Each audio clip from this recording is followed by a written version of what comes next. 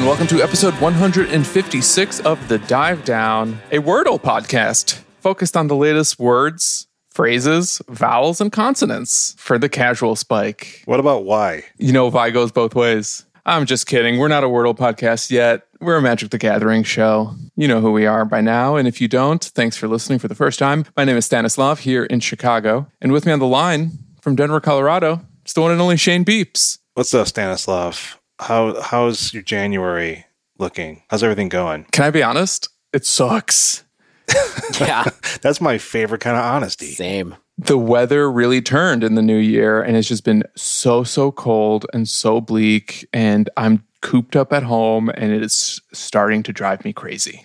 Only 2 years in, huh? Only 2 years in of being cooped up at home? If it was warmer outside, at least I could take some walks, but it hurts to be outside. Dave, you're with us in Chicago. You know what I'm talking about, right? It's awful. Yeah, it's like 12 degrees outside. I just had to take the trash out to the curb. And that's like what I do for fun and recreation outside of the house now is either pick up or drop off a child and take the trash out to the curb. And that's my life. Yeah. I'm missing Chicago right now, you guys. Yeah. Is it nicer in Denver? Oh, it's lovely. Always. It's like 1/4 inch deep sheet of ice is over everything. That's Denver. You got it. Or is that Chicago? No, that's us right now. Oh, man. Well, okay. Well, the reason we have ice... Okay, this is great weather talk. I love this. I live for this. So, Well, we wanted to do it this week because we don't want you to do it this week. They don't like to plow here. Especially, I mean, they don't really plow side streets. They're just like, it's going to get up to like 50 degrees. It's all going to melt. No, so what happens is everyone drives over the snow, and then it gets packed into some permafrost, and then it never melts ever unless the sun directly touches it. Like the sun comes down and says, like, you can melt here. But otherwise, like, I'm be driving on the same stuff until March if I'm lucky. Yeah, the streets are clear here, but the sidewalks are perilous. I love this podcast. Wordle, weather, falling. Is this a podcast for old people officially now? I mean, when hasn't, always has been. Astronaut meme. On this week's show, we're diving into one of the weirdest combo creature medical toolbox decks in Modern. With one of the oldest characters from Magic. That's right. It's Yawgmoth week. Yawgmoth's Hospital. We finally made it. Stan had to go to Yawgmoth's Hospital after he fell and broke his tailbone. I know. They were the only ones who accepted people with my weird brand of health insurance. And today we're really trying to answer the question, once and for all, can Young Wolf win games? But first, some housekeeping. Shout out to the newest patrons to join the Dive Down Nation, Dylan P, Ka C, and Mac B. Welcome. Hello. Hello. And no new reviews this week, but if you like us, if you use Apple Podcasts, please think about giving us a review. It helps people find us. Mostly it makes us feel better in these bleak, darkest days of winter. Yeah. A lot of people don't know that winter in Chicago goes until about May 1st. So anytime between now and May 1st, if you can leave us a review to warm our hearts, we'd appreciate it. I also noticed you can leave star ratings on Spotify now. I think only on the phone app because, of course, you split your phone and desktop features. You know what, Shane? Nobody in consumer apps cares about the desktop. I got to tell you, very few people. Man, you're right. The traffic, it's very low. But we know, about 20% of our listeners use Spotify. If you're one of those folks out there, click some stars on your mobile app. It will. I think 30 people or 29 people have done it already. So thank you. Feel free to do that. And if you'd like to find us on Patreon, patreon.com/thedivedown. We talked about it last week. We'll talk about it a little bit this week. But, come and join us. You can come and join us in our Discord server for as little as $1 a week at Patreon. If you'd like to support us while playing Magic, you can check us out at manatraders.com, where special promo code TheDiveDown2022 will give you 15% off your first 2 months of card rentals from ManaTraders, the service that we love to use to rent decks. Now, the Dive Down 2022, that code works elsewhere these days, doesn't it, Dave? Does. It also works with our new sponsor, Barrister and Man, luxury shaving, grooming, scenting, all kinds of different products. I realized last week when we were talking about Barrister and Man, we didn't really talk about why a wet shave was a good thing. And Shane, as someone who does wet shaving, can you give us the top 3 reasons that someone should consider doing a wet shave if they're not doing one now. Okay, so, man, I had a great weekend. I practiced some self-care. Just like, took a long shower, put a fresh razor blade in my razor, got the soap dish out and just make some nice lather with the brush, take your time, get some good scents going, brush it all over your face. And just like, it's just a little moment of respite, a little moment of contemplation, and in your week. If you can afford it on the weekday, that's awesome. Sometimes I just, take a little bit more time on the weekend. It feels good. It smells good. It makes you feel kind of like you're taking some time for yourself instead of just like, going as fast as possible. So, it's just nice. Yeah, that's great. And if you're a person who likes nice things, maybe you like a nice cup of coffee, maybe you like a nice, nice watch, maybe you like a nice pair of slippers on a cold winter day. Sure. Check out Barrister Men for something else to add to your niceness routine for your life. That's barristerandman.com. Code the Dive Down 2022. We thank you for your support. Stan. Shane. Are you on the news desk this week? Yes, I am. I got my little press hat on. I just licked the end of my pen. I thought you were serious. That's not a press hat. It's got a picture of a cactus on it. I was like, what newspaper are you working for? Listen, there's news in the desert. Uh-huh. I did do the breakdown this week. I only focused on the Sunday Modern Challenge for a couple of reasons. A, I felt like the Saturday Challenge was pretty run-of-the-mill. If you've been keeping up with the modern metagame over the last month or more, you basically know what to expect in terms of the top dogs in the metagame there. But the Sunday Challenge actually offered a little bit more variety, a little extra something to talk about. So I want to share that with you, starting with a brief look at the overall metagame breakdown of the top 32, as assembled by Bamzing on Reddit. Thank you, Bamzing, the show powered by Bamzing. Dun, dun, dun, dun, powered by Bamzing. Was that a Duracell tune? I thought it was Intel, but yeah, you're right. I think that was Duracell. That was Duracell. It's a little bit of each. Yeah. Let's just keep interrupting Stan. It's fun. That's our own Bamzing jingle. Bamzing, you're free to use it. You're welcome. I wonder what happened to that rabbit. You know that rabbit with the drum? Yeah, some ad agency gets them out every 4 years or so. All right, so looking at this top 32, the most popular deck with 5 copies is White X Hammer. So we had some mono white versions, we had some black white versions, but it's hammer time. It's always hammer time. It's been hammer time for, 6 months? I think it's been hammer time for close to a year, at least. My goodness. Second most popular deck, Grixis Shadow. Probably also not surprising. Yeah, this metagame is topping out right now. It's starting to feel like it. What's the next one going to be? Blue-Red Murktide? It was Blue-Red Murktide. What? There were 3 decks that had 2 copies each, and that was Murktide, Jund Saga, Red-White Burn, and Blue-White Mill. Two blue-white mills, not Dimir Mill. We're just straight on Azorius Mill, huh? This is the new evolution. Welcome to the future. There were 16 one-of decks, however. So the other bucket is the biggest one of all. And among these one-of decks, we've got Tron, we've got Humans, we've got Yawgmoth, Amulet, Blink, Living End, Affinity, other decks. It's a lot of variety in this one, even though the top is still kind of the most familiar faces being Hammer, Shadow, Murktide, Jund, and Burn. In fact, this is a pretty big drop-off for the 4-color Blink deck. It was much more popular in the Saturday Challenge. What a difference a day can make, Stan. Indeed. If we look at the top 8 specifically, in first place, it was Black-White Hammer by DM4X. Pretty stock-looking list. Second place, HN Magician on Mono Green Tron. What? Come on. Yes. In fact, always there. This version of Tron had a main deck copy of Sundering Titan, taking up a slot that's frequently occupied by Kozilek Butcher of Truth. Usually Sundering Titan appears in the sideboard to be picked up by Karn.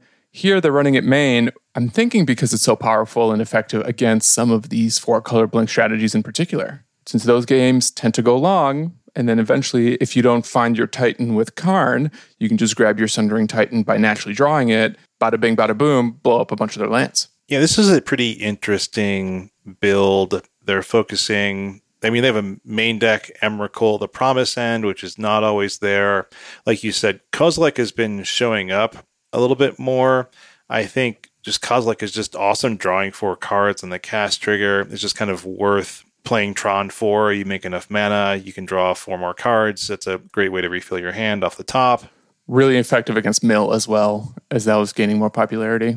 I mean, I don't think this deck really fears mill, honestly, because so many high CMC cards are in there. I mean, there's quite a few low, but a lot more CMC than the average deck out there. But yeah, it certainly doesn't hurt. Kozilek is a dope card. But there's the main deck Centering Titan is wild. It's kind of shaving on the Worm Coils right now.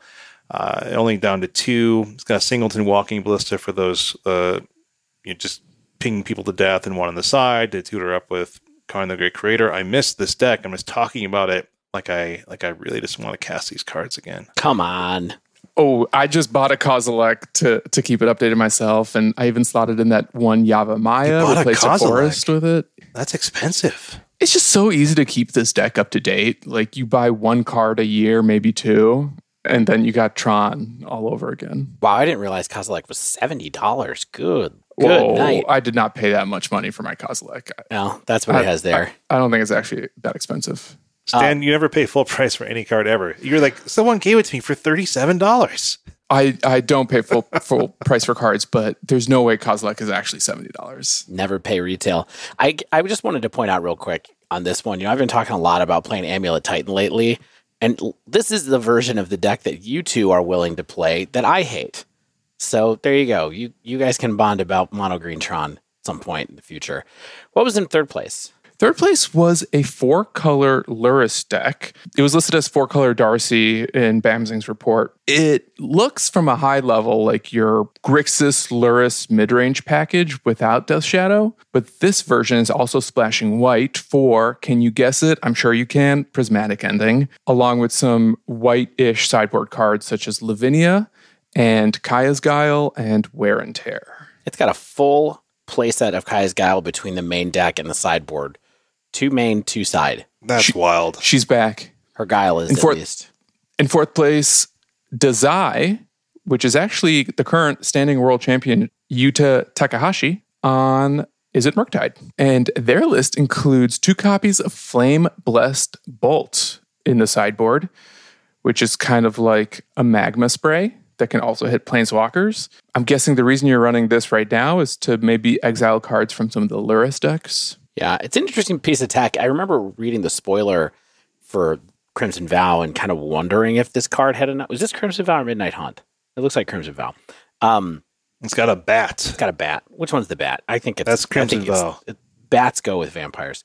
It's from the double feature set. When in doubt, just say double feature. I remember reading it and wondering if this might have a spot because it, exactly like you said, it was an exile effect at instant speed that hit planeswalkers. It's like they always find every little piece of design space that's left for a single red spell that does 2 damage to something, because before we had a sorcery speed one that can hit players or planeswalkers or creatures and exiles, or an instant speed one that only hits creatures, and now we have one that doesn't hit players but is instant and hits creatures and planeswalkers. Watch for more things like that in the future. But I do think that card is a reasonable thing to have around. Isn't there a 1 mana that deals 1 damage, hits all targets and exiles? Is there a 1 mana that does 1 damage like that? Yeah, it's the MDFC. Shattering Spikefield Hazard? Is that what that's called? Yeah, I think it's Spikefield Hazard. Not the one that comes in untapped for 3 life, but the one that comes in tapped. Yeah, that's exactly right, yeah. Deals 1 damage to any target, exiles it at instant speed. The reason I'm even bringing it up is it makes me wonder, what is this extra point worth? Kills Luris. And exiles it. That's what it does. Oh, yeah. Nailed it. In 5th place, Jund Saga, featuring Luris, piloted by Sano Toter. And first of all, this deck went undefeated in the Swiss. Ooh. So I think that's pretty noteworthy to begin with. It also doesn't look like any previous Jund Saga deck that I've paid attention to, because this one has 0 copies of Dragon Rage Channeler, but instead features 4 copies of Elvish Reclaimer. My gosh. Gets big a different way. It's just another 3/3, right? Or this one's a 3/4. Sorta. The other thing that I think that Reclaimer enables is if you have 4 mana, or even before then, but with 4 mana, what you're able to do with Reclaimer is activate it in response to an Urza Saga reaching step 3. So you can spend 2 mana to make the Construct, and then you can spend 2 more mana to activate the Reclaimer. So not only are you getting a Construct and your free artifact off of Chapter 3, but you're also getting an extra land off of the Reclaimer. Yeah. Can I tell you, this is gross to be on the other side of. I lost to this deck when I was leaguing with Yawgmoth for the episode the other night. And I was like, Reclaimer was their turn one play. And I was like, okay, is this Titan? Are they going to do something weird? And then they played Urza Saga. And I was like, okay, it's Amulet. They're going to go get an Amulet. And then it was just like Jund suddenly. And I was like, oh no, what's going on? And then I found out real quick. And they just killed me with Reclaimers and Karnstructs. And that really felt like, Ragavan is in this deck and Tarmogoyf is in this deck. But it really, both the games I lost, I think, were to multiple Karnstruct tokens and multiple Reclaimers. And not the easiest thing in the world to keep up with. So it's not just like a Sylvan Advocate. No, it's not. It's go get another land. Go get another Urza's Saga with your Reclaimer that you sacrificed. It was pretty rough. I like the tech. Yeah, it's neat. It also is playing Assassin's Trophy over Terminate and Abrupt Decay. In the sideboard, it's got some Blast Zone, Ghost Quarters, and Bajuka Bogs, so that you can both recycle those off of Renin 6, or in Bajuka Bog's case, Reclaimer. You can Reclaimer it, play it back with the Renin 6, just keeping your opponent's graveyard empty. Interesting version. I love the iteration here. I think Elvish Reclaimer is a card that is so good and sort of like a little bit underutilized in Modern, and so maybe we'll see this kind of pop up in more places now that there's this synergy with Urza Saga that's become a little bit more well-known. In sixth place, Black Green Infect by Big Brown Stain. My favorite Primus song. Seventh place, Hardened Scales featuring Luris by Suze 6.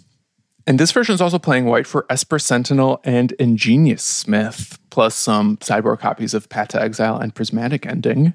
I don't know that we've seen Hardened Scales splash the white for Sentinel.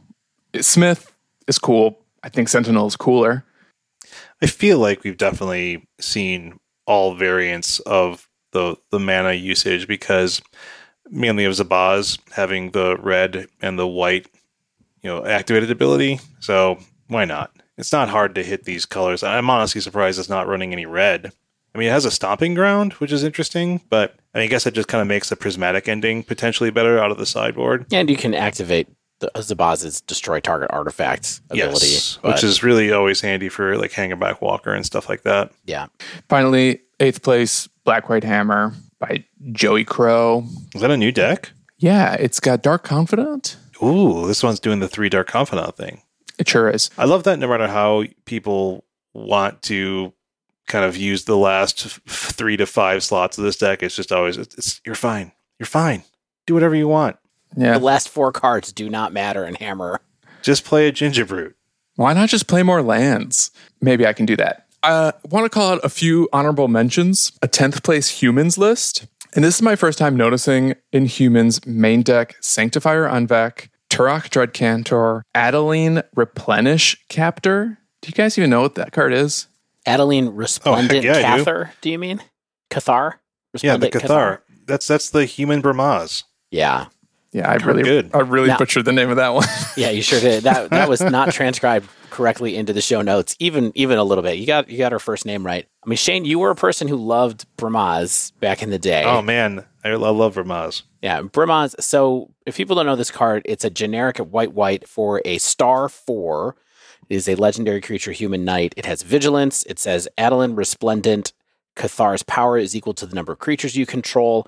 And then it says whenever you attack for each opponent, create a 1/1 white human creature token that's tapped and attacking that player or a planeswalker they control. So yeah, updated rules text for Bramaz. Basically, Bramaz brought in 1 token, 2 tokens, 2 tokens, right? That's a good question. Was it 2? That feels Bramaz, very good. It was 2 tokens. It was kind of sick. Man, that was an absurd 3 mana card back then. It really was. They added the Planeswalker thing to this, but really it's just a nice way to make a bunch of tokens and make your board wider. Obviously, Adeline's power gets pretty big in this deck when you're, dropping Esper Sentinel, Noble Hierarch, and all that kind of stuff early, and then going from there. Oh, what Bramaz did, it only put 1 when you attacked and 1 if Bramaz blocked. That's what it was. And they had Vigilance too, right? Did they have Vigilance or were they tapped in it? They had Vigilance too. Yeah. So you had to get those cat Vigilance tokens. Very specific token you're looking for from Born of the Gods there. Here's the real heartbreaker. This deck has 0 copies of Mantis Rider, which is actually the the little guy on the flying praying mantis. No, it's a giant mantis. The man hops off, punches, and then gets back on. The mantis just sits there. So obviously humans has kind of been here or there since MH2, but it's been there. Yeah, we haven't seen a lot of it really. So I haven't been paying very close attention to its evolution since Imperial Recruiter was added to Modern. But by looking at this list alone, it just feels like it's got more of a toolbox angle now, right? Someone is trying that out because of Recruiter, right? So you're cutting down on Kitesail Freebooter that's only a one of. Phantasmal Image is only a one of, which is also kind of a surprise. Sanctifier and Vec is a one of. Turok is a one of, and they're all searchable with Recruiter. And so, you can find something if you really need it. Turok if you need it against white removal, for example. Sanctifier, of course, if you need it against red and black. So I think that is an interesting angle on humans. Not sure how this deck competes against some of the stuff that's going on right now, but I guess, you were talking last week, Stan, about how, when there's a rise in Grixis Death Shadow, some of that might be because there's not an aggro disruptive deck like humans around, and then here it is. Maybe they got to feast a little bit on a metagame where Death Shadow is doing well. Maybe they did. In 13th place, Demonic Tutors with Yawgmoth Hospital combo. Mm-hmm. Weird deck. Yeah. Who's playing this? We should try talking about it in the dive down a little bit more detail. You think we can just wing it? I think if anyone can, it's us. Yeah.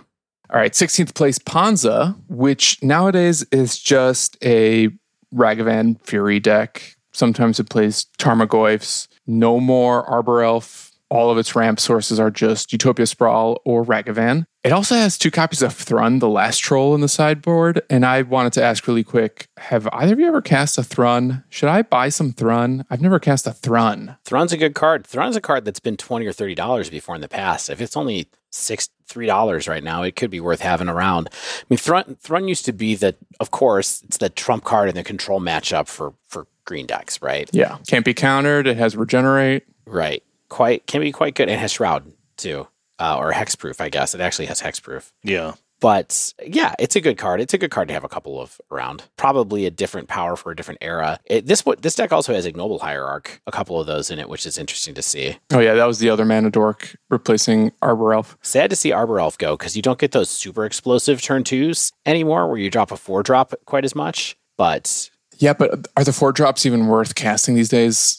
Maybe not. You're probably just ramping into really good 3-drops, or you really just want to get Ren and 6 online. So yeah.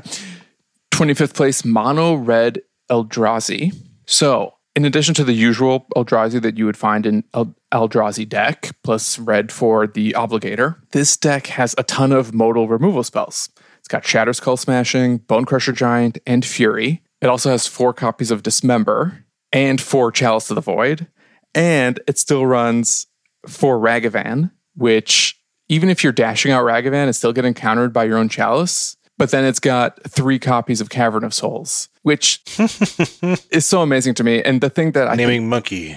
Yeah. And I think, or maybe Pirate, the thing that really speaks to me here is just Ragavan is that good in most red decks that even if you have a non-bow in your main deck, in your starting 60, you can still kind of contort your mana base and go to extra great lengths to make sure that you find a way to sometimes play him on turn 1 and hopefully take over the game that way. Yeah, I mean, it's also a bit of a testament to how good Fury is in this deck too, because there's not really that many red cards as well. There's only 5 red cards in this deck for 20 cards total, so you're not tossing a ton of cards to Fury as well, so they really kind of jammed it in. Well, when you say 5, it's 5 times 4. That's what I mean. There's only 20 total. So right. Usually with these decks, you want to have a couple more options to be able to do it. But for Fury, but that's interesting to see.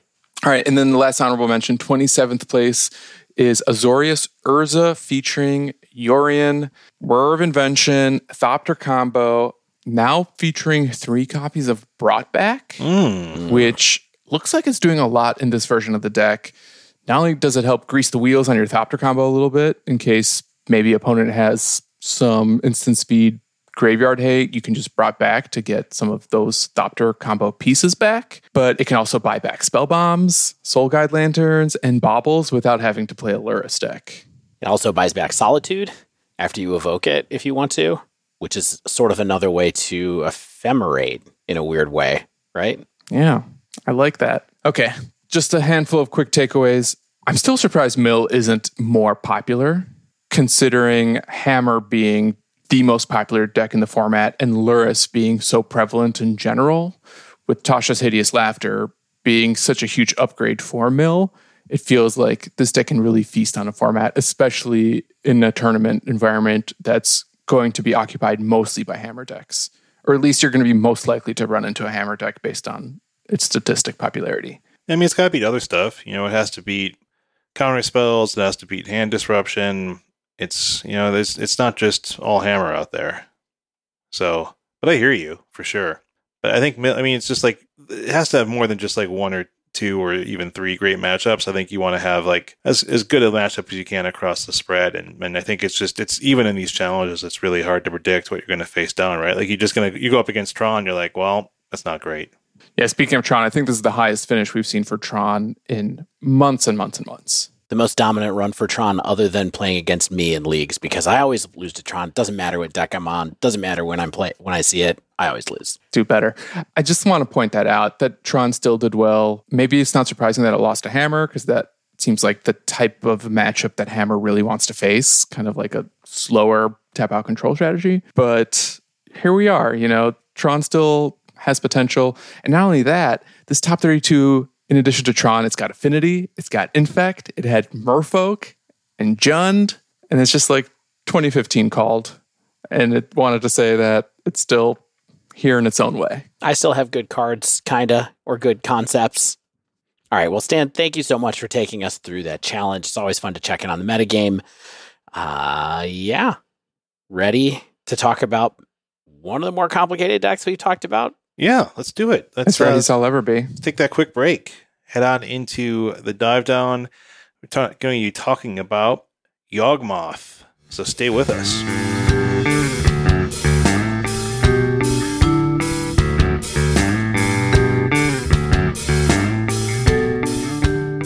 Welcome back. And as we said in the intro and right before we left you for about 8 seconds, this week in the Dive Down, we are doing one of our patent pending Dive Down episodes about a deck in Modern that is good / popular / interesting to us. And this week, we finally, to many of your happiness, we hope, are doing Yawgmoth.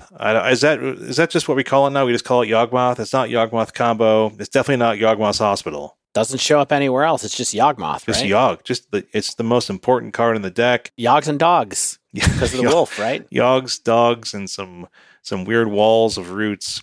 But before we get into this week's dive down, definitely want to give some thanks to people who helped us digest and understand this deck. Demonic Tutors for his tutorials and such online. It's helpful to learn various aspects of the deck. Reed Duke has some good recent articles, videos, sideboard guides, things like that. I reached out, of course, to our resident Yawgman. Aaron helped me with some advice, thinking about use of different cards and things like that. So let's first talk about kind of just the concept of this deck. You might be familiar with it or heard us talk about it on the episode and just being kind of like, okay, cool, creature combo deck. So let's talk about Yawgmoth. And so at its core, weirdly, this is kind of a cruddy aggro deck. You can do a lot of chip damage through your small undying creatures. We'll talk about what undying is in a second. You have a lot of exalted triggers from your ignoble hierarchs. You can kind of go wide and go around people and just get damage in over time. And then, of course, you can reach the stage where maybe you combo them out with Yawgmoth. And of course, we'll be talking about what that combo looks like in a little bit. In addition to that, it's also a creature tutor toolbox deck as well. It allows it to be flexible, customizable, gives you opportunities for creativity and strategy, lets you adapt it to your local metagame or changing metagames over time. And in that way, the deck is a pretty cool puzzle to solve because you can kind of pick and choose your tech pieces as you think they're more or less important. And this deck, of course, uses Court of Calling and Eldritch Evolution to get those combo enablers, get those hate pieces. And Evolution, as we'll talk about, is particularly good in this deck, as it's somewhat of a drawback in many other decks. So this has been a deck that I've been interested in. I've liked creature combo decks in the past. Like I played a lot of Devoted Devastation and the Vizier combo decks. And this deck has been interesting, but not been something I've done a lot of reps with. And this has finally been a week where we got to spend some time with it and think about it. What about you guys? Have you ever touched a deck like this, or this deck in particular? I mean, I maybe you all know that creature combo of this particular, let's call it almost a not birthing pod lineage, but sort of reminds me of birthing pod. That kind of mid-rangey black-green kind of deck is kind of not my thing. I don't do a lot of Devoted Devastation and don't do a lot of this.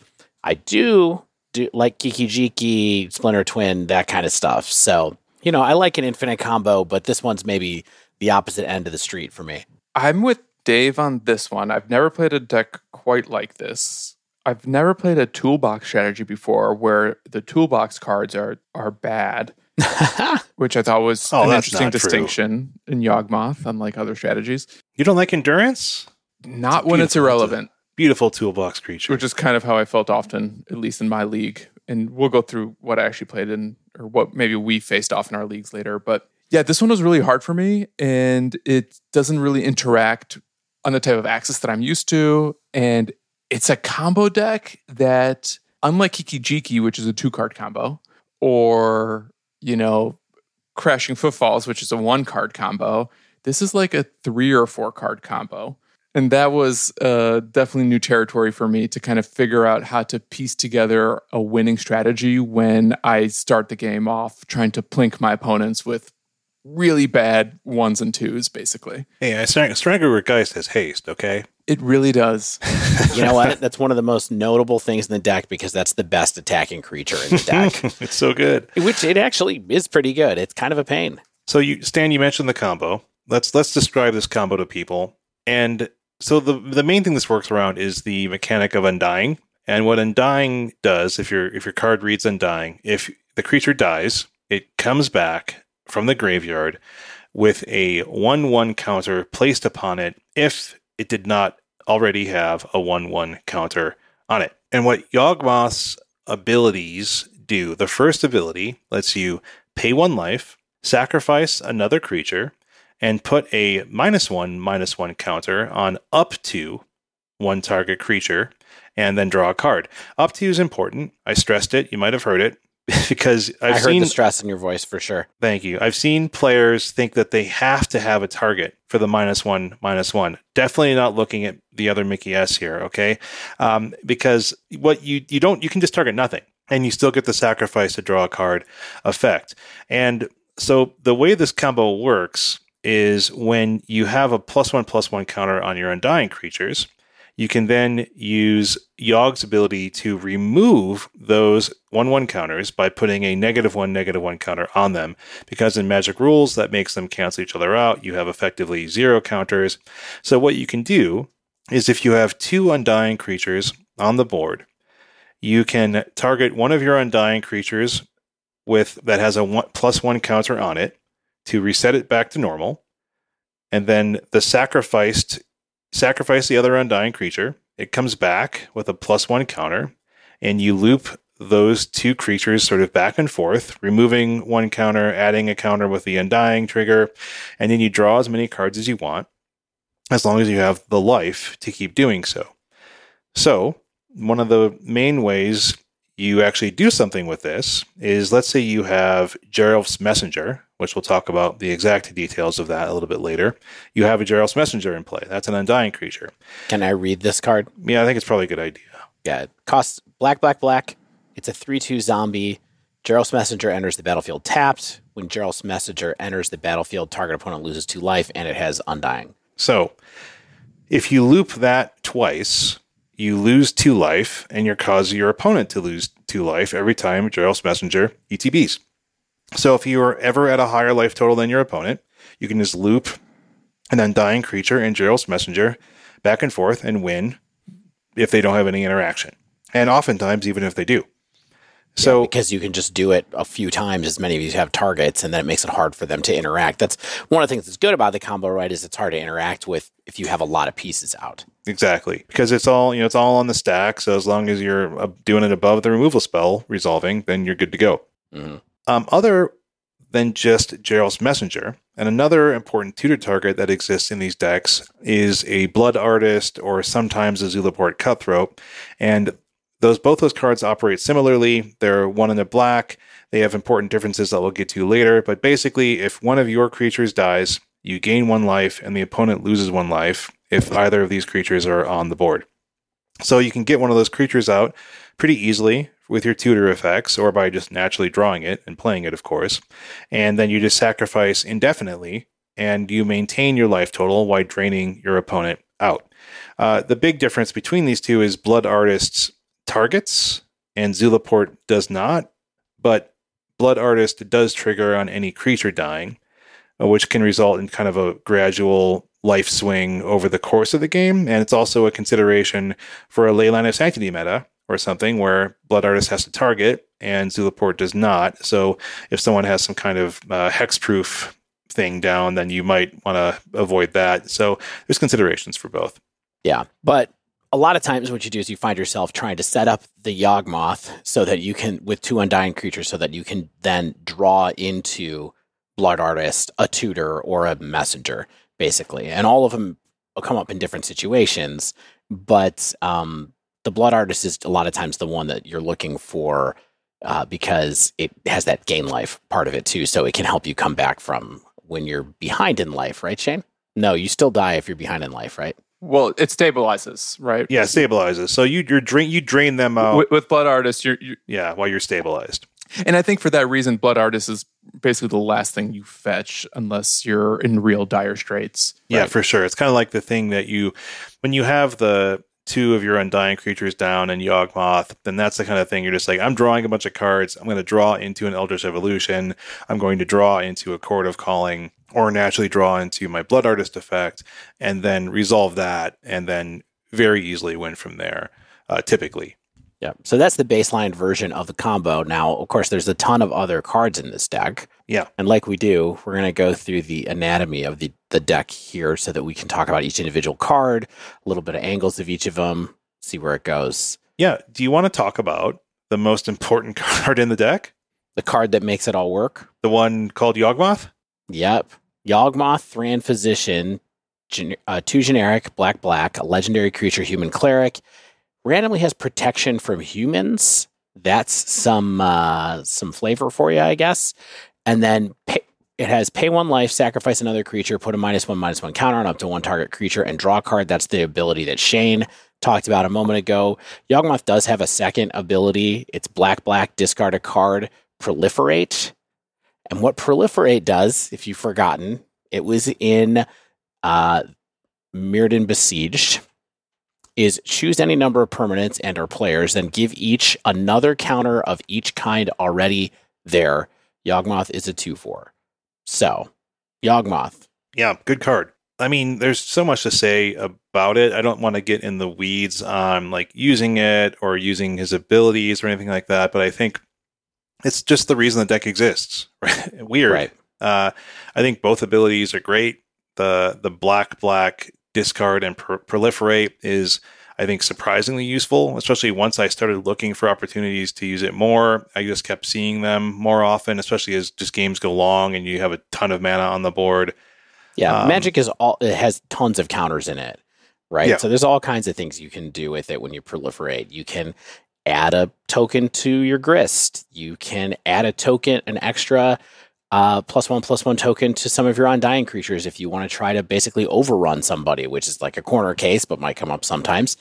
You can add -1/-1 counters to other creatures that you need to kill on your opponent's board, because Yawgmoth, and that's a dimension of Yawgmoth that we haven't talked about too much. Maybe we'll talk about it later, but it's not just all about the combo. Yawgmoth can get out there and stabilize a board full of creatures for you by just killing everything and buying you time to be able to get the other combo pieces out.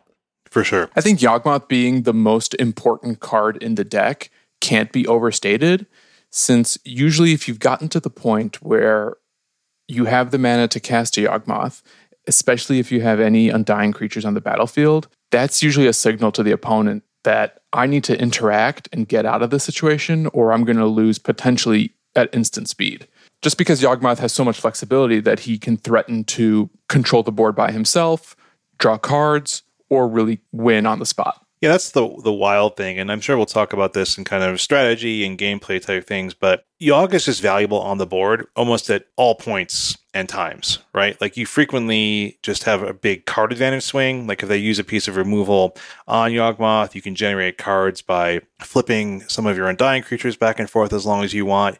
You can use tokens from Grist. You can kill off now potentially unnecessary mana dorks. All that kind of stuff is just a great way to get value off of Yawgmoth with a pretty insignificant board at the time. And you don't have to win with it just because you can get a lot of value out of it.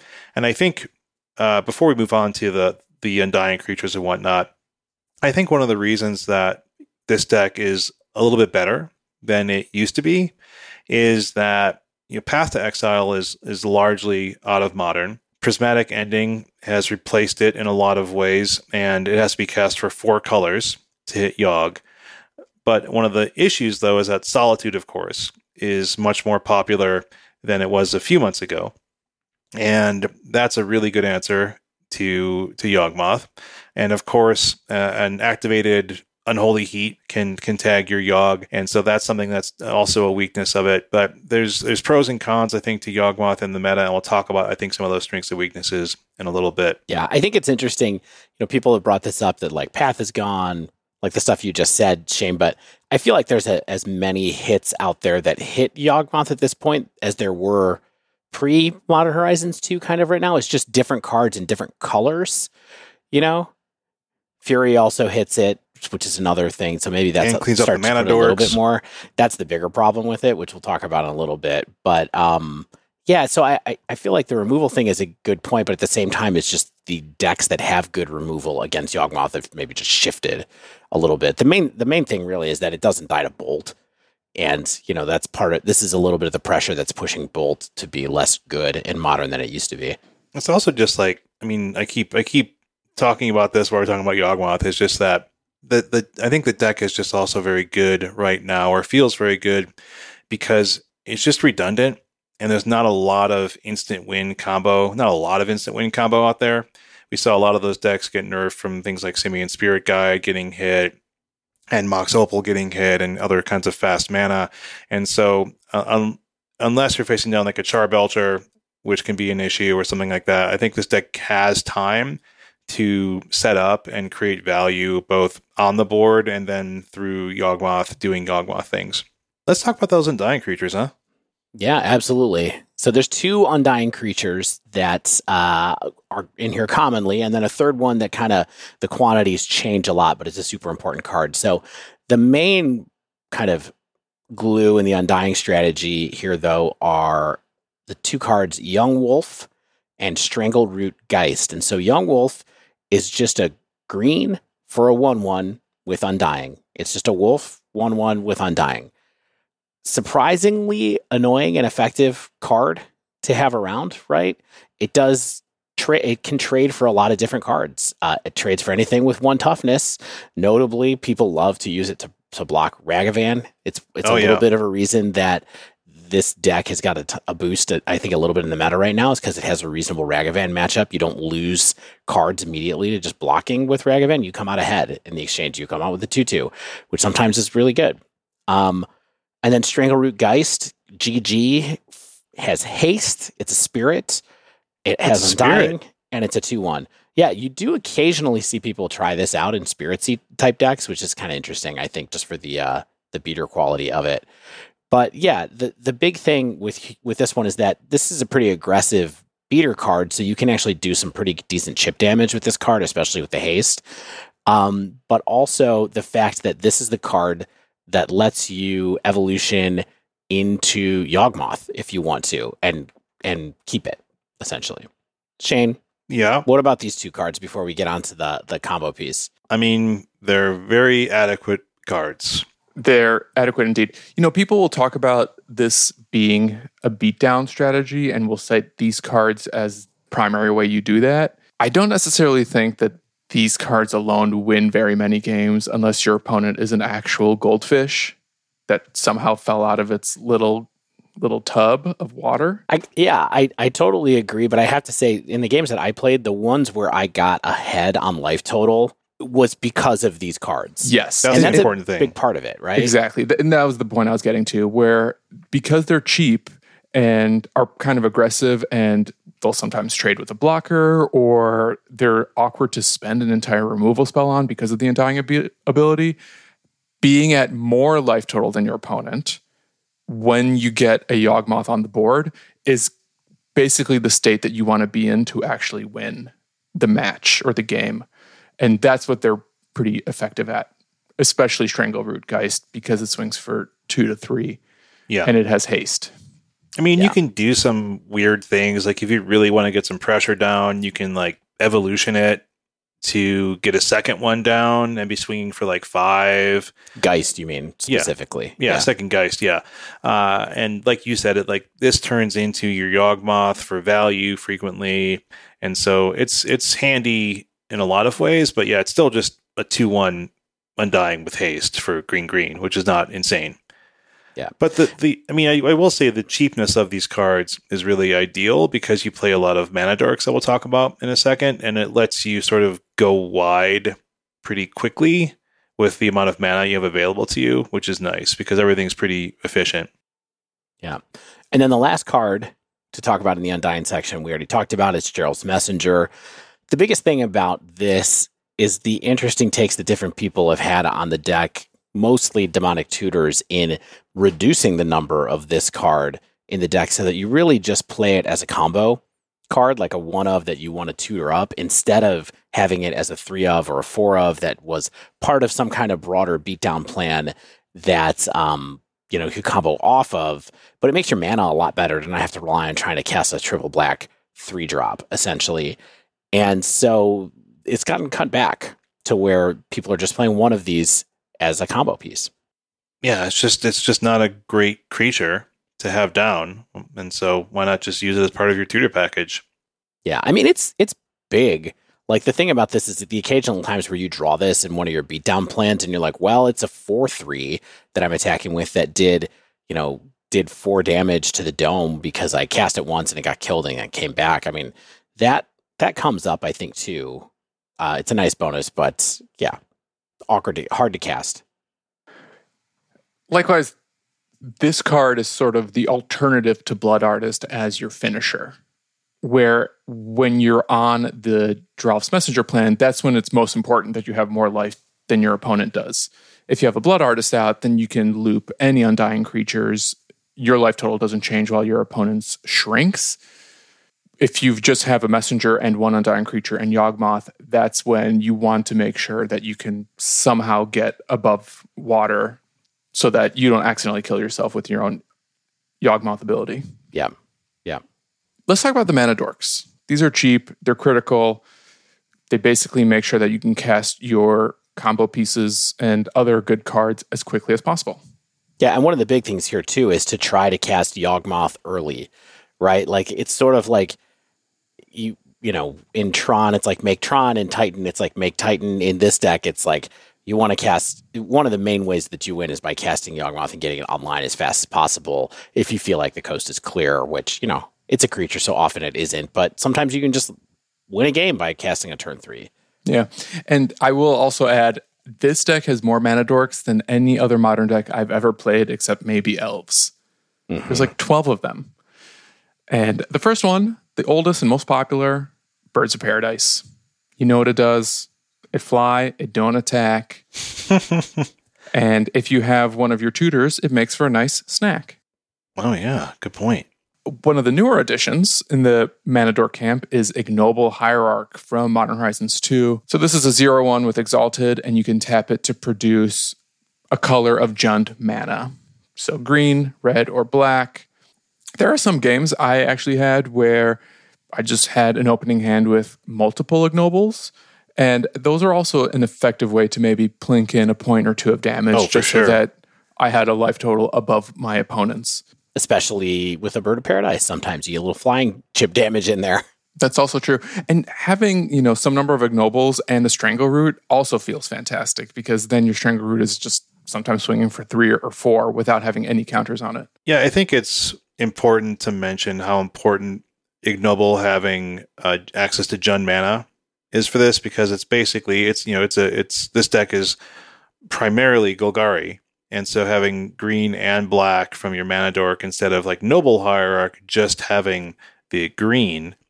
It's just a huge deal. It matters a lot for this deck's consistency, because it does have some somewhat challenging mana requirements with many double pip spells or triple pip spells for sure. In the last mana dork, I want to cite perhaps the coolest card outside of the actual combo pieces in this strategy, and that's Wall of Roots. Love this card. Yeah. Love this card. Never played with it before outside of this deck, and it's so useful in so many different positions. I played with it in Mirage, like Mirage Limited, so many times. In case you don't know, Wall of Roots effect. Yeah, well, this would be the thing that we would name Wall of Roots effects after, except for they never made something quite like this again, because it's too good. I think this is one of those cards where the old design at the time felt really not powerful, but when you look at it now, you're like, whoa, this mana ability is kind of busted, especially because you can take mana off of it on your opponent's turn and your own turn. So describe this do for other us, Dan. things. Yeah. Yeah, Wall of Roots, 1 and a green for a plant wall. It has Defender. It is an 0/5, and it has the ability put a -0, -1 counter on Wall of Roots to add a single green mana, and you can only activate this once each turn. So what that means is you can activate it on your turn, but you can right away activate it on the opponent's turn. And unlike every other mana dork in this deck, it doesn't suffer to summoning sickness, because you don't have to tap to produce the mana. You just put a counter on it. I love that so much. It's just like, it's such a great turn to play, because you have access to so much mana that you can just use instantly. You can cast a couple Undying creatures to set up your Yawg on the next turn. It's just great. Yeah. And then, of course, you can do this trick where you remove a counter from the wall and then also tap it to cast Convoke. Oh, yeah. Convoke Court of Calling if you want to. And that is unreal powerful, I think. Oh yeah, it feels like cheating. That's when I realized just how insane and powerful and how much utility this card actually has. It's when I was producing, sometimes 3 mana with it, or so it felt. So one of the things you need to be aware of on Magic Online, if you're playing this deck, is you cannot undo putting the negative counter on it to make mana. And also, this isn't a huge deal because you can undo this, but you cannot tap it to Convoke and then put the negative counter on it for mana. You have to put the counter on it first and then tap it for Chord. Yeah, and there's a bug that causes that. All this stuff is helpfully pointed out in Demonic Tutor's. Yeah, straight lifted from his video. Yawgmoth 101 video. So if you want to get from this particular thing from an expert, go check it out. But there is a bug on Magic Online where, in real life, in paper, you can both Convoke with Wall of Roots and put the last counter on it for mana and have that work. You cannot do that on Magic Online. And so just be mindful of that. You have to be careful when you're using Wall of Roots in that context, and it's different between paper and online for some reason. Haven't fixed it. Yeah, the other thing that I notice along these lines is often when I'm playing MTGO, I will tap the spell in my hand and then tap the lands in order to cast it.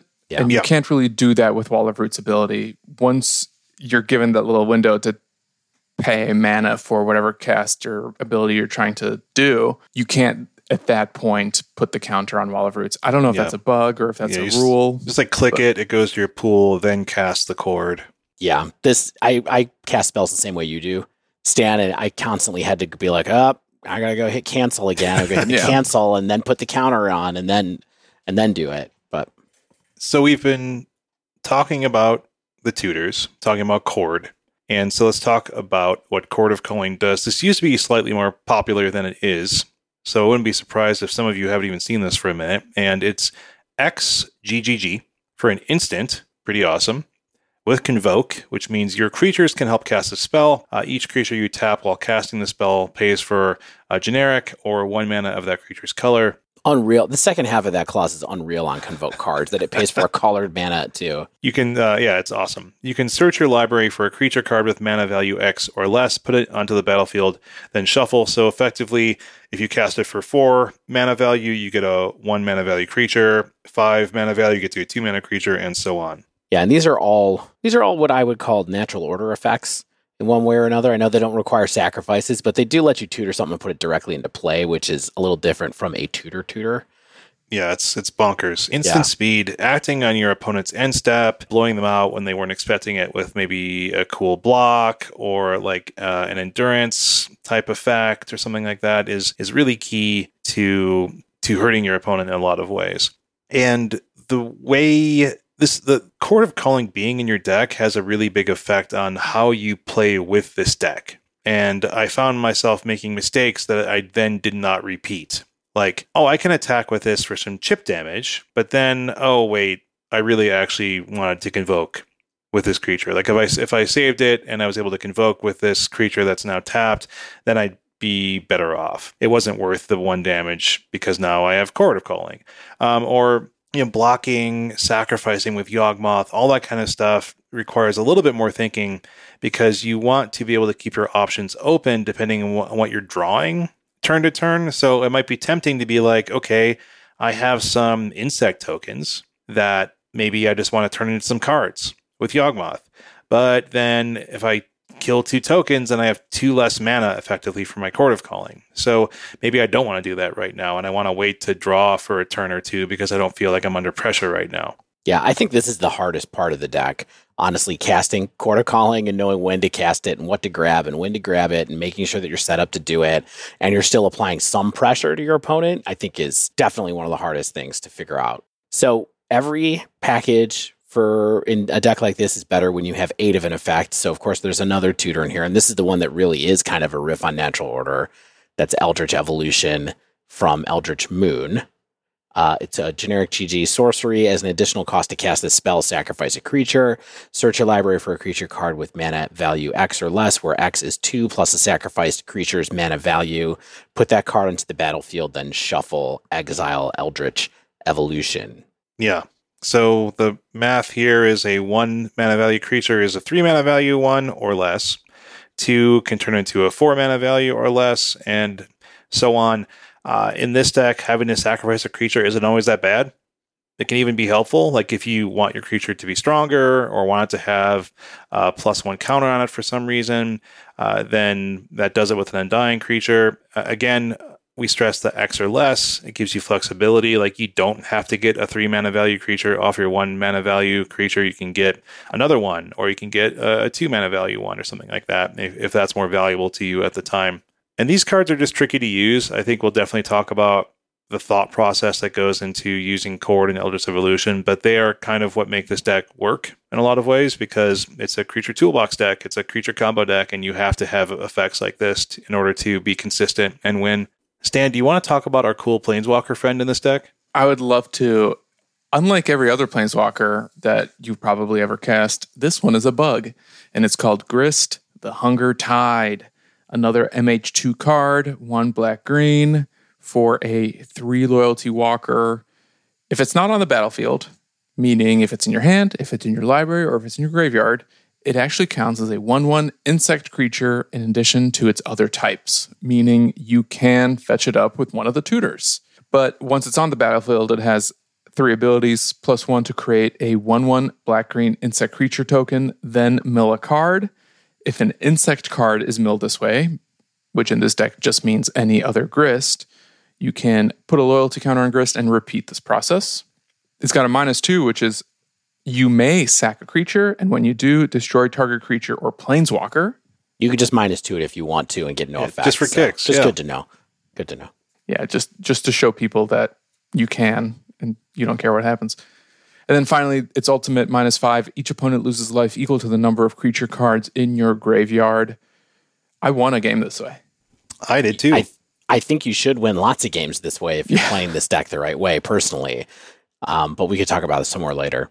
Yeah, I mean, this is like just the best Grist deck right now, right? Like it just has to be the best Grist deck right now, I think. It just too synergistic with all of the different pieces and parts, and it just adds so much value to the deck in a lot of ways. I think someone in the Twitch chat asked earlier, like, what are the big upgrades between Horizons 1 and Horizons 2 that made this deck more of a thing? And I think it's got to be Ignoble Hierarch and this, right? Mm-hmm. Yeah, I mean, this card seems like it was made specifically for this deck. Yeah. Like in Modern Horizons 1, they made Yawgmoth and they're like, look at this cool thing. Look at all this stuff that you can do. And then Modern Horizons 2, they're like, and look at this Planeswalker that goes right in there. Yeah. I think what's crazy about Grist is that it allows you to tutor up if you're playing on your turn and doing this. So probably Eldritch Evolution, but in some cases Court of Calling. It allows you to tutor up a removal spell. Yeah. That unlike Ravenous Chupacabra, for instance, it then sticks around to do a bunch of other sweet stuff. Like maybe be a removal spell twice. Be a removal spell twice, produce bodies that then you can sack or block with, or, plink at your opponent. Or just dome somebody for all the creature cards in your graveyard and win, which is what's definitely amazing about it. Yeah. Yeah, it's so nice to have the sacrifice fodder. It's so nice to have the tutorable removal spell, the repeatable removal spell. Threatening the ultimate is really great. You make defensive insects if you want to. Effectively, this can read in a lot of ways, like +1 draw a card, which is dope. You make insects that tap for cord, so it's effectively adding mana in that sense. So it's just it's so wild how an insect token can do so much for a deck like this. I almost feel like Grist is your actual alternate win condition, as opposed to whatever beatdown strategy your Undying creatures may or may not provide. Where if, let's say corner case, your Yawgmoth is surgical, and you can no longer threaten to combo out your opponent, you can still very realistically actually just win with a Grist because you filled your graveyard with enough creatures with his mill ability, in addition to maybe eating a ton of removal spells for some of your other creatures or mana dorks, and then all of a sudden you -5 and deal 10, 15 damage to your opponent's face. Yeah, I never got that much, but I did get it up to like 6 or 7. I didn't actually win any games off of this one, but it was close. It was always a threat. People just always killed Grist right before I could do it, which means Grist is doing its job as well anyway. Is this a bad time to do a complete non sequitur and just share a quick story about how I played with Grist in the Legacy Cube using my free Moto token? Sure, go for it. This is a great time for that. It's the dive down. Every time's a good time for random side notes. All right, random sidebar. So we got these free cube tokens in Moto, and I did mine over the weekend, and it was awesome. In fact, I went 2-1, so it actually paid for my Yawgmoth League. Thank you.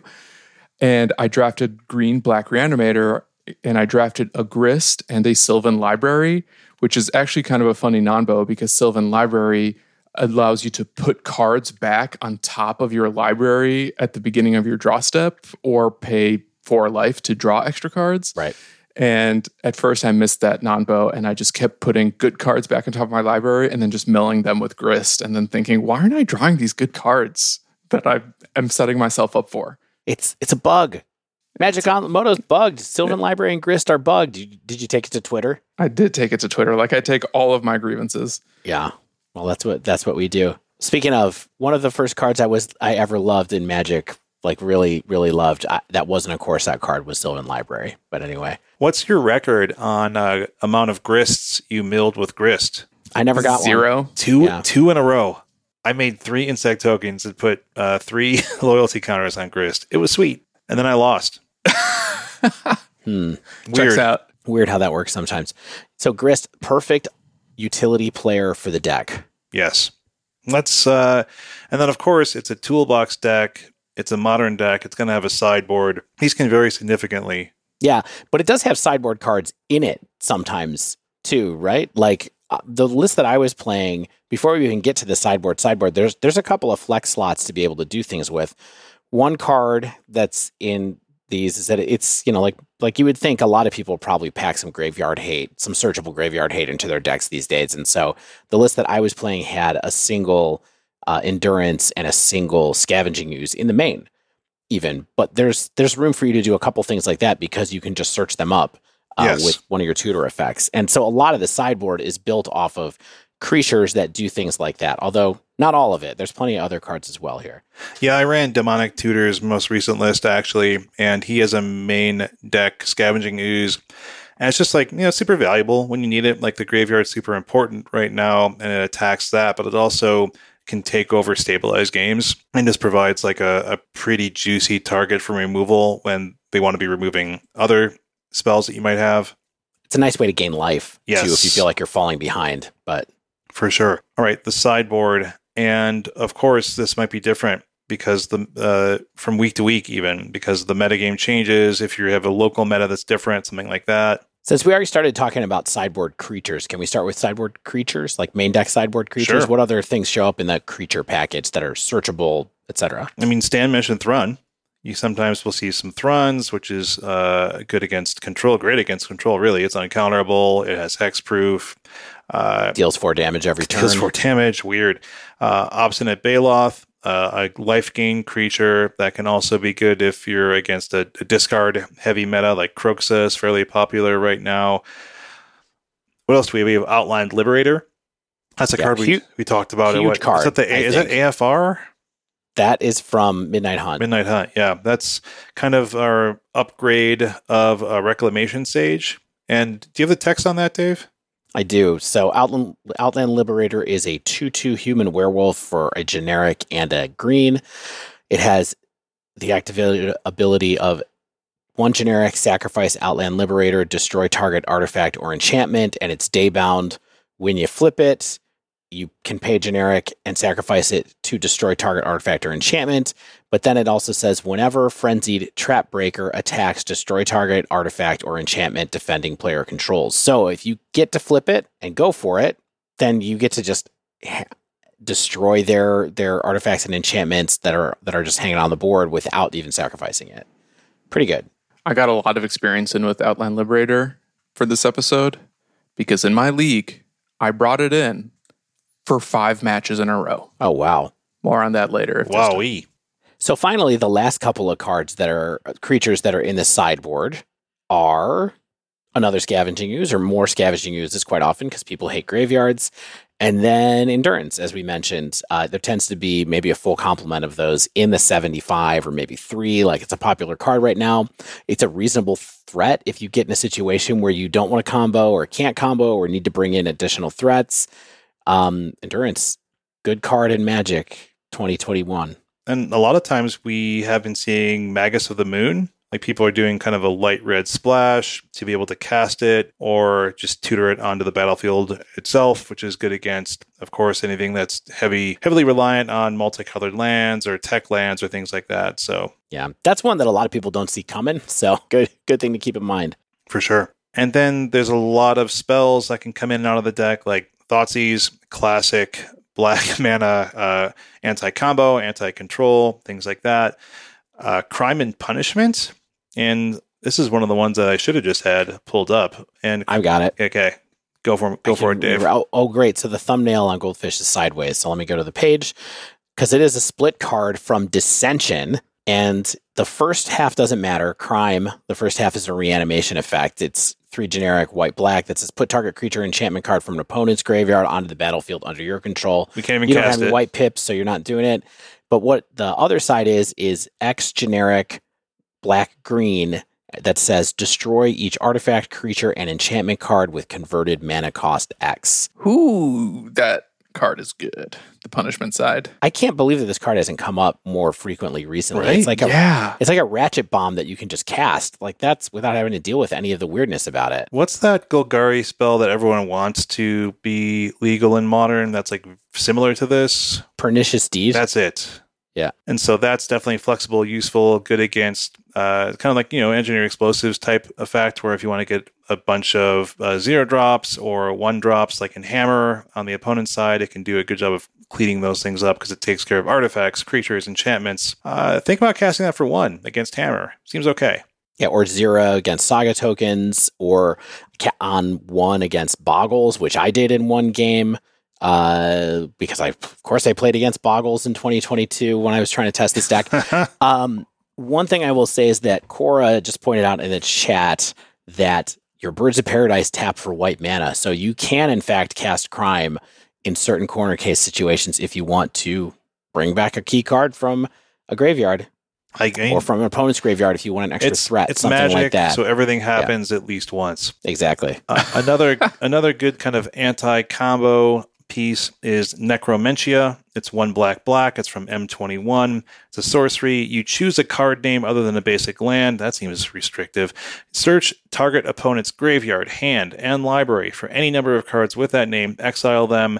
They shuffle their library, make black zombies for everything that you took out of their hand that way. So basically, it's just a surgical effect that goes through everything, preemptively can clean it out for 3 mana sorcery. So if you know that your opponent is relying on something like Titan, or relying on something like Charbelcher or something like that, or like a Thassa's Oracle or something similar, then you can just take care of it that way. Urza lands.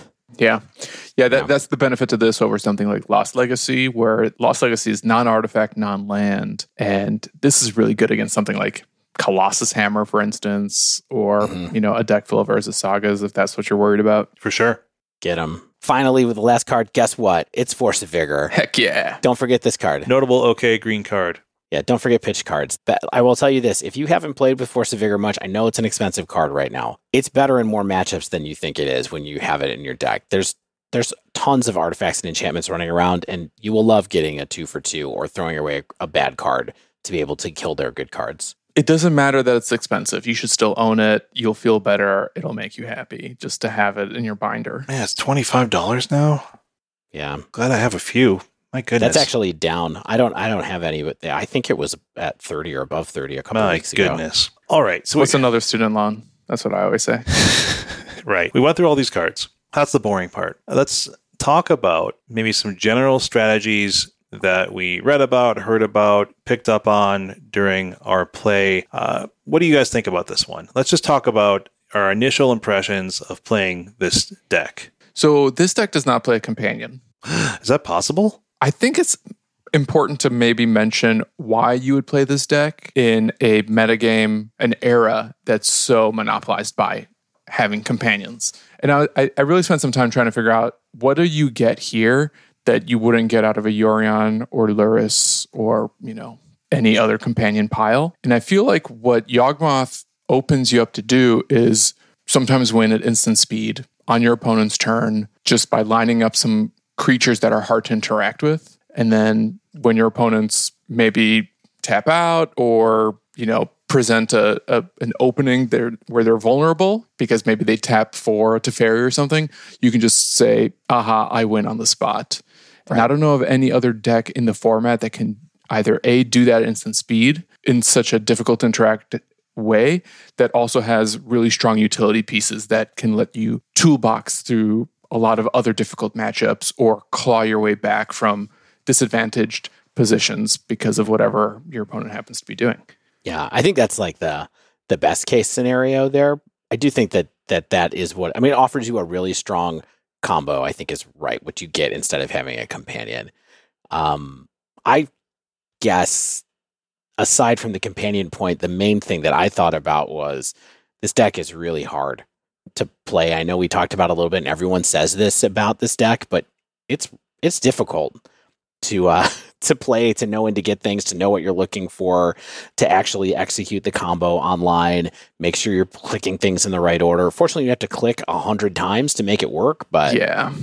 Yeah, there's like an interesting... Okay, so I think that we have played harder decks. I think that this is not... Have we? I think Amulet is much harder than this deck. You took the words out of my mouth because I actually felt like Amulet was easy. I think than this. No, I don't. Okay, so I think the hard things about this deck are different than hard things about other decks, perhaps. I think a lot of what you do in this deck, and I think that's the case with Amulet at times too, is that you have to strike a lot of balances.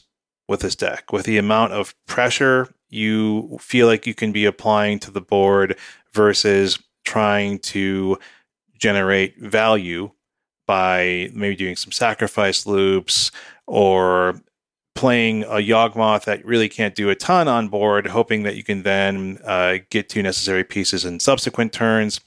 And then the balance between how hard you're trying to get to a combo finish versus how hard you're trying to get to just maybe an aggressive or grindy type finish. And I think that is what's tough is like, hey, it's something as simple as I have a hand where I feel like I could upgrade this card with my Eldritch Evolution. I have to use my mana. If I don't use my mana this turn, then if I draw into something, I won't be able to cast it and then Eldritch Evolution. So I'm feeling like, how do I be mana efficient, but also permanent efficient? How am I playing do I chord for something that is one half of the piece and then I draw a redundant piece without drawing the needed piece? So it's like, it's very tough for me at least. And I think that's the real challenge is how much am I setting up versus how much am I responding to what my deck gives me and then trying to turn the corner. And I think there's so much that's situational with this deck. And of course, that's just playing Magic, right? Is what situation do I find myself in to use the different pieces that I have in play? And I think that's the real tension here that I felt more than in a lot of different decks that I've played recently.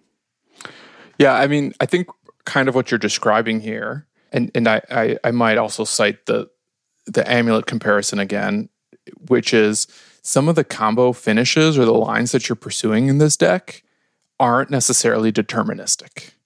Where if you don't have a Blood Artist out and you have less life than your opponent, you can do the chain, but you might still lose. Yeah, you just don't draw what you need. You just brick and don't get the evolution, don't get a chord, don't get there. Right. You draw 7 cards and just whiff and then die. Yeah. Right. And while, Amulet can sometimes use Primeval Titan to pull up powerful lands and to toolboxy things that way, I feel like the difference between the two is that once you get to Primeval Titan, the deck gets so much easier to play and gets more reliably deterministic, whereas in this one, you want Yawgmoth, but Yawgmoth alone doesn't necessarily win you the game all the time. It puts a lot of pressure on your opponent to act fast or risk losing, sometimes at instant speed, but Yawgmoth alone doesn't necessarily win on the spot unless you've arranged all these other flexible pieces to do the specific thing that you need them to do based on the position that you're at. Yeah. Yeah, I mean, that's what I like. The thing that I like about it is it plays like other creature combo decks that I've played in the past, but instead of like being mad when my Vizier of Remedies gets hit with a Fatal Push, when Yawgmoth has a Solitude trigger facing it down, I'm able to do a lot of stuff. Like I can put some negative counters on the Solitude, effectively killing it. If they cast it, if they like hard cast it, I can generate a lot of card advantage. Like if they pitched something along with Solitude, then I just get a lot of cards back out of that. And I feel like I'm sort of generating value. And in the past, it's just like, well, I don't like, oh, my one half of my creature combo is killed and I got nothing out of it. Like I'm playing these truly bad creatures. Like, I mean, what Devoted Druid is not great, and Vizier of Remedies is extremely not great. Yeah. Yeah. I mean, it's true. The backup plan of this deck, I think, is a bit better. In my opinion, is a bit better in those decks. I haven't spent a lot of time playing Druid combo, But yeah, being able to go, oh, you killed my Yawgmoth. Well, I'm still going to hit you for 7 next turn because you put all that effort into killing my Yawgmoth. That seemed to be reasonable and come up pretty often. I did have a good amount of fun playing this deck. I think I would enjoy it more as kind of time went on, Yeah, I thought it was great. Like I liked a lot of the thought processes. I liked a lot of the cards that weren't just kind of junky, undying creatures. Playing with Grist feels kind of amazing. Like it feels like a different kind of Liliana, where it's like I'm generating value, and then I have the threat of killing your stuff whenever it comes down. Like I have multiple ways I have lots of loyalty, and I can tick this thing down a few times and threaten anything you play to the board. So it better have a good ETB for it to do anything against me. That was a lot of fun to play with. It's fun to sort of think about how much mana I have available and what can I do with it. But yeah, it's definitely, I'm not going to say it's easy by any means. I just think that it's a different kind of lines than we've had to work with for some time, at least for me. It's a rewarding deck, I think, when you figure out what you're supposed to do in a given position. So even though this one didn't necessarily capture my imagination as some of the other decks that we played, I still thought it was really cool when I found myself in a situation where I had to kind of sit there and think about what I want to do with my Court of Calling, because it could effectively grab any card in my deck, and it wasn't necessarily in a situation where one card wins me on the spot. Yeah. And figuring out how to kind of navigate those head scratchers is something that you have to be willing and able to do to, I think, really enjoy and actually then be successful with this deck. Because even though it doesn't have like really weird interactions or triggers that you have to stack in the correct order, it just doesn't ever make things easy for you unless your opponent does nothing and you happen to draw Yawgmoth into Undying Creatures and a Blood Artist. Do you want to talk about some general strategy, tips and tricks, like stuff we learned while playing? Because I think there's a lot to learn with this deck. And maybe one of the first things we could start off is the classic like keep and mull strategies, because I don't know if I have great answers on this. I definitely don't have great answers, but I'd love to hear what you think. I tried keeping a lot. Like Dave, I think one of the things that you've said about me in the past is that I mulligan too much and I don't kind of let the deck give me what it's going to give me. And I do think that's true. I've been trying to mulligan a lot less in general.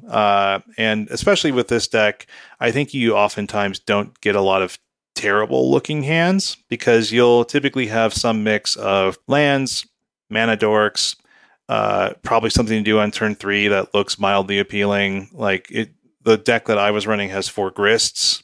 So 1 mana dork and a turn 2 Grist is always pretty darn juicy looking, because Grist can do a lot. And that's really nice. And so I wasn't looking for, like, unlike many decks, I wasn't looking for combo pieces necessarily. Like, I wanted to be able to do something. But I wasn't looking at this deck as I have to have Yawgmoth.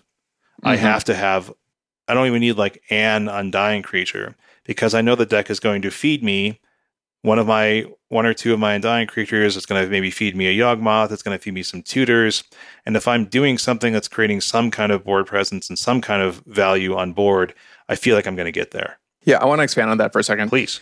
I think what's interesting about the keep or mull decisions here is that this deck is so redundant in the amount of mana dorks and Undying Creatures that it has, that it usually feels okay, especially in game 1 in the blind, to just kind of keep a hand that's a couple lands, a dork or two, and an Undying Creature or two, because you know you're going to find one of, your 12 copies of Yawgmoth, thanks to all of your tutors, or eventually you'll be able to chord or Eldritch Evolution into whatever it is you need in another situation.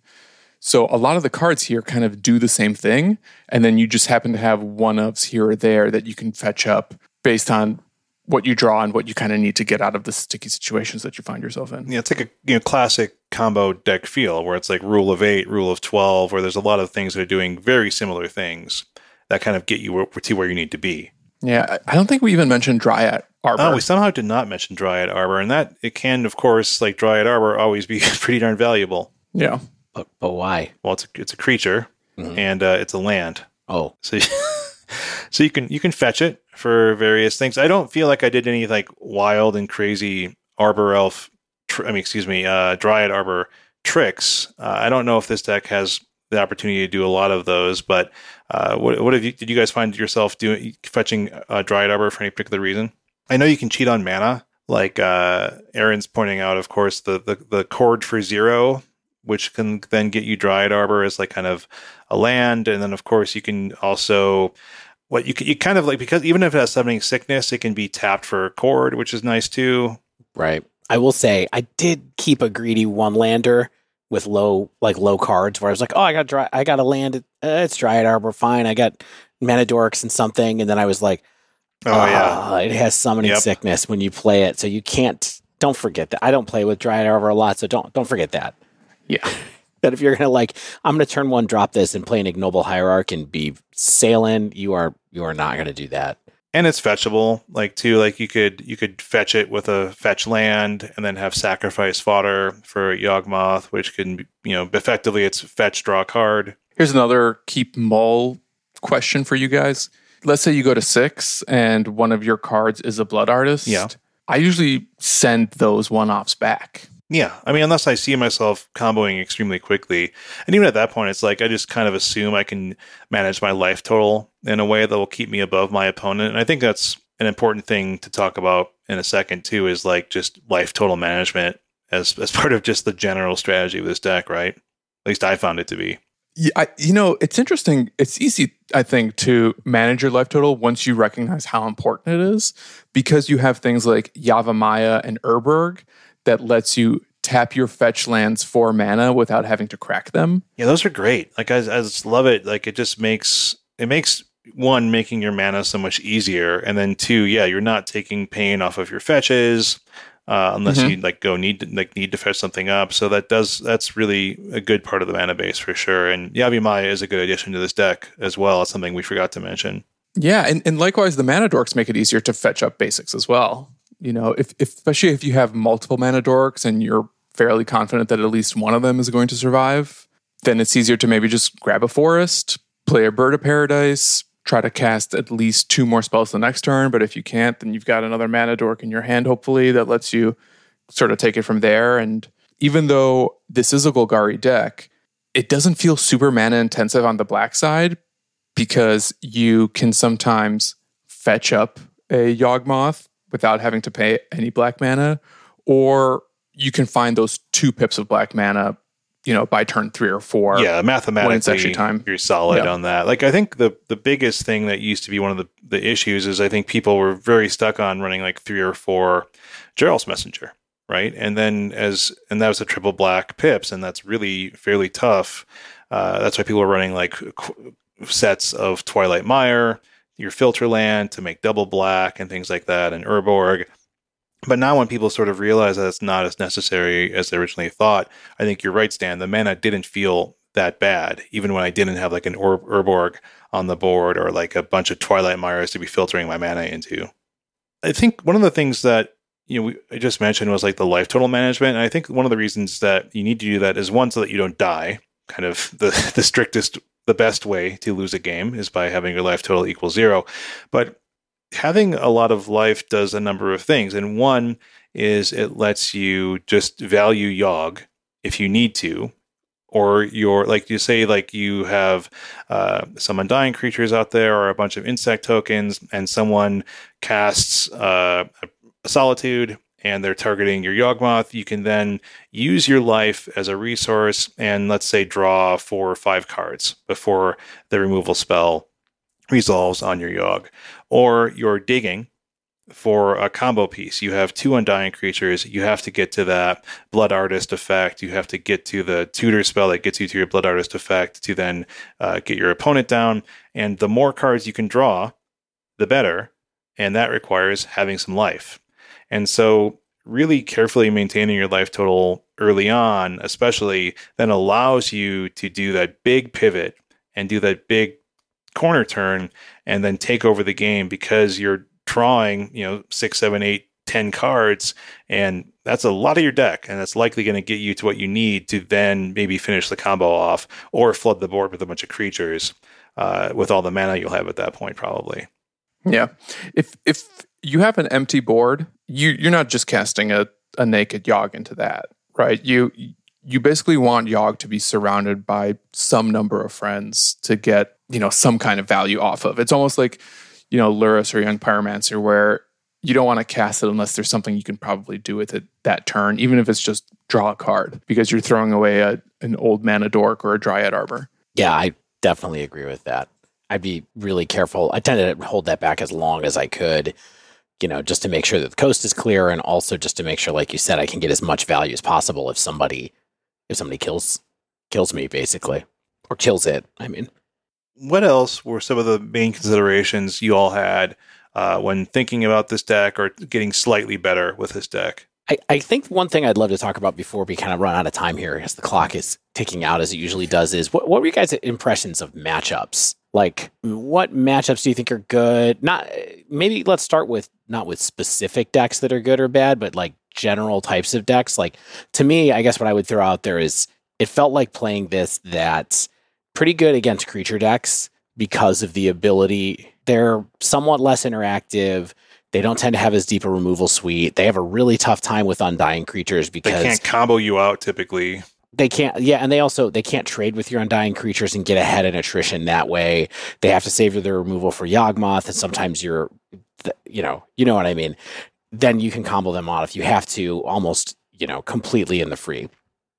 I struggled a lot against decks that were kind of big mana decks. Like I played against Tron, and it just felt like Tron did not care what I was doing at all. Like they were going to get to Karn, and then Karn was going to do what they were going to do, and I didn't really have any ways to stop them in the main deck for sure. And then on the sideboard, I really only had Necromentia, and that wasn't really enough to close it. So decks like that felt like it was really difficult. Like I imagine that Amulet is not a great matchup for this deck either, because Amulet can be just as fast and also interacts in a different way and just kind of take you out as well. And you don't have a lot of tools against that.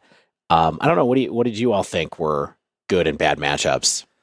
I mean, like conceptually speaking, I didn't love Solitude decks because largely they come along with Prismatic Ending, which can get rid of your Undying creatures very effectively. Solitude deals with Yawgmoth, and so that doesn't feel great. I didn't face down any Fury, thankfully, but Fury versus Mana Dorks, Elementals in general, like just Solitude, Fury, Grist, all those kind of things can be pretty bumpy. Always, yeah, it's like the 2022 challenge is anybody who plays Mana Dorks, sideboard them out against Fury. Like whatever you're doing, don't leave them ways to get value off of your cards. Yeah. So about that, would you have taken out 4 birds for Hierarch and just only counted on Wall of Roots to be your Mana Dork in that situation? Assuming you can whittle some 8 cards to bring in. You're just playing a different game then, right? You're like, okay, I can't ramp against them. Yeah. And so what tools do I need in my deck? The best cards to bring in from the sideboard would be the tools that make your deck better in a scenario where you can't ramp, right? Where you have to go longer. So, I mean, did I do that against the Fury deck? I didn't, but would I? Yeah. Now? Yeah. Should I? I would. Yeah, I definitely should. And I would, if there was a sideboard that was deep enough, I would even be kind of like, can I just bring in a bunch of creatures and consider getting rid of some of these Undying ones so that I can attack with things that Fury doesn't trade off profitably with more, bring in Obstinate Baloth and all your endurances, even if they're not a graveyard deck, Yeah, just swap the value in the type of game that you're playing, right? Like the classic adage of make their cards worth less by just bringing in stuff that doesn't die to their removal or their endurance, their elementals. And so I think that's just a good advice, Dave. It's like endurance doesn't have to be a hate piece. It's just a 3/4 for 3. Pretty good. With Flash. That can, in some cases shuffle your graveyard back into your library, which can be useful too. I had heard before from our friend Aaron, and just sort of a common refrain when people talk about this deck, that one of the worst matchups it has in the metagame is Rhinos, and I got to live that actually. How bad was it? It was so bad. I was playing for the Burritos, match 5, and I was 2-2, and they furied the hell out of me, and I think they wiped. Language. I'm sorry, it was scary. Ding. It's quarter in the square charts. There was 3 Mana Dorks when the turn started, and there were none when the turn ended. Fire Ice also really good in that situation too. And just 4/4s are huge. And Yawgmoth has to do a lot of work to get rid of, anything that's bigger than a 3, basically. I did face off a number of combo decks. And one of the leagues I played, I went against Belcher twice, Lantern Control, Hammer Time, and Rhinos. And I actually felt like, even though I lost the first Belcher matchup, I'd learned some really good lessons. And then the second one, I knew my role, and post-board between Thoughtseize and Necromentia, and all the Force of Vigor. Yeah, and all the artifact hate I had, it actually felt like artifact combo strategies were not that bad. Outland Liberator in particular just is such a house against Hammer as well as those combo decks. Outland Liberator is an MVP of a deck like this. I mean, I can imagine that Rex Age is also awesome before Outland Liberator because it makes some of the typical hate against this deck feel like a joke, where it's like someone turns 0, leylines you, and they're like, well, they can't use their graveyard, which makes Undying not work, and you're like, I don't care. Like, I'm just going to go get Outland Liberator, and I'm going to blow it up whenever I need to, at any point, almost. Or Leyline of Sanctity, which is what Lantern did against me. They played a Leyline post board, and I just found my Liberator, and not a problem anymore. I didn't even have to sack it. The fact that it Rex Sages on attack just feels so powerful in a deck against a deck that doesn't have bigger bodies that I have to worry about blockers. And even if it does have blockers, you can get the attack trigger and then pay the 1 to get another artifact out of the way too, which is pretty good stuff. Did you guys find yourself using Yawgmoth's Proliferate very much? Like I the more I looked for it, the more I found opportunities to use it. And I think it's actually a bigger piece of the puzzle than you might immediately want to admit. I definitely did. I mean, I had a couple of times where I would, had a grist out, and then I had I would put a counter on their Solitude when they were getting rid of my Yawgmoth, and I had a grist out and something else, and then I would be like, okay, I'll proliferate here, proliferate onto the Solitude that they cast to kill it, make grist bigger, But that's kind of the general play, I think, is put one token on a couple of their creatures and then proliferate to kill a bunch of them is what I was doing. It lets you do some tricky things against like ephemerate style decks where it's like, if you put a counter on it and then try to put like a second counter on it and they try to ephemerate it to keep it from dying, then you can proliferate in response. So like you effectively get the second counter on, like where it doesn't really give them an opportunity to save their creature from removal because you have multiple ways of putting counters on. You don't have to put like 2 more or something like that. So it's just like, it gives you different options and it requires different amounts of card. Like if you have more mana, then you do sacrifice fodder. Then that lets you effectively just put more counters on than you could normally. So it's another reason that I think this deck is great against creature strategies, is because you can sort of get the party started with like just a few -1/-1s and then start proliferating with the mana you have available to you. And like you said, it's like a good way to ramp up your grist into ultimate mode and then deal a bunch of damage to your opponent, which can either kill them or put you in the position to win without a Blood Artist or something like that. So that's all really valuable too, I think. Yeah, I think that generally the two abilities on Yawg are both very powerful, and you should be looking for opportunity. It's kind of like when we said, did you ultimate with Grist at all? And it's like, well, if you're not, you're probably not crafting board states where it's good enough. And I think the Proliferate falls into the same thing. You should be looking for ways to use it. Do you all want to talk about some strengths and weaknesses that you felt playing this deck, besides just sort of matchups? I felt weak. You felt weak in what way? I was the biggest just generally. Yeah. Oh, you Stanislav.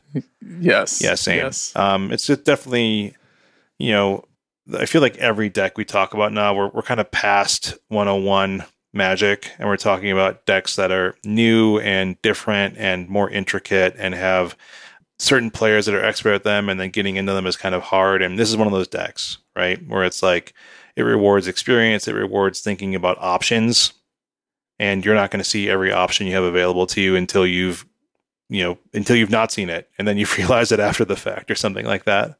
Yeah, it's sort of like, on the one hand, the basic plan of this deck is pretty simple. It's rampant Yawgmoth with Undying creatures on the board. But the way that you get there, and the way that you get there in a way that's resilient to what other decks can do, is the thing that's hard with this, because that's what you have to really think about, is like, okay, when they do this, then I have to do this. And so that's why this deck, I think, is really complicated more than anything else, is that you have to be prepared for the way your opponents are going to try to interact, maybe slightly more than with other decks.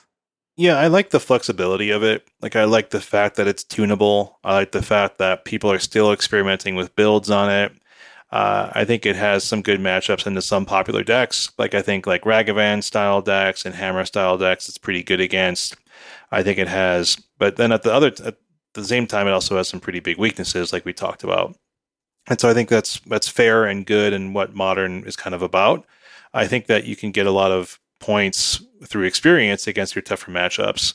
And I think that it definitely feels like it has the power to be one of the top tier decks in Modern, but you have to unlock that. Like, you're not gonna immediately get the full value out of this deck. But that's what, like I keep saying, that's what we say about every deck we play anymore. Dave, how did you feel about this versus Amulet? Since, you're a new Amulet convert, having played the two so recently. All I've said, though, is that I'd like to go back. I keep saying I'm going to go back to Amulet, and then I don't. Now that you're our official Amulet stan. Yeah, exactly. Now you're Amulet main, Dave. I think that ultimately this is... I don't even know. I think this is ultimately harder to pilot than Amulet, but I'm not sure, really. Like, maybe it's that Plan A is easier to pull off an Amulet, and Plan B is harder, And so... if you just want to beat down, like, there is no beat down backup plan really in Amulet. Like, it's either you Titan or you lose, basically. And with this deck, it's like, maybe I kill you with 3 Strangleroot Geist. Like, I got a triple Strangleroot Geist draw. Can you really do anything about that? No, your Wrath doesn't do anything, so you can just kind of luck into aggro wins. So maybe that makes this a little bit easier in that sense. I think they're pretty different. Realistically, I think Amulet's more of a combo deck, and this is a little bit more of just a rampy creature deck to me. But yeah, it's like a value toolbox deck, but unfortunately, the pieces are not such that they feel amazing on their own. Mm-hmm. So it's not like it's not like a birthing pod style deck where you're getting to when Siege Rhino was something that could take over or stabilize or something like that. Like, it's a very different kind of thing that you're doing. And ultimately, like, I think you just really have to like drawing cards through, like, you just have to like be like, I like drawing cards. I love drawing cards. This is not that type of deck, though. Oh, I think it's all about drawing the cards. Like, I think that's like the big game is like, I'm using a bunch of cruddy things on board to draw a bunch of stuff that then just gets me enough value over time. Like, it still is a green-black based deck. Like, it still is a grind them out, like, value over time type strategy, and that's both through the recursion of your creatures, through the drawing of cards through Yawgmoth, through then deploying back to the board, and then sort of being able to effectively outvalue your opponent over time, just in a very different way than a lot of decks are making value these days. Yeah. All right. Bottom line. You got my bottom line on this, I guess. Shane, did you enjoy playing it? Would you play it again? Would you add it to your list of decks? It's already on the list. It's on the list, my friend. It's on your list. Does it stay on the list? I think it stays on the list. Here's the thing. It wasn't as good as I wanted it to be. I didn't want it to feel, it didn't feel broken. And I didn't think it was going to feel broken.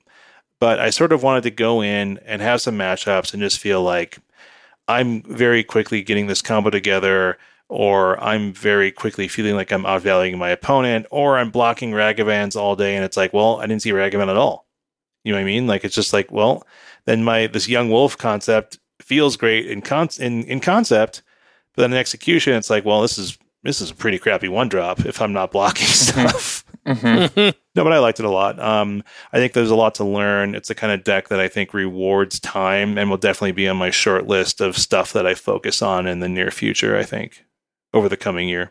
Stan, your bottom line? I'm probably not going to revisit this one personally, but I think there was a ton of value in sort of living it, because I faced it down so many times where I actually thought it was so scary. And, I've had it both ways, actually, where I was playing control and it just felt like the deck could do nothing against me.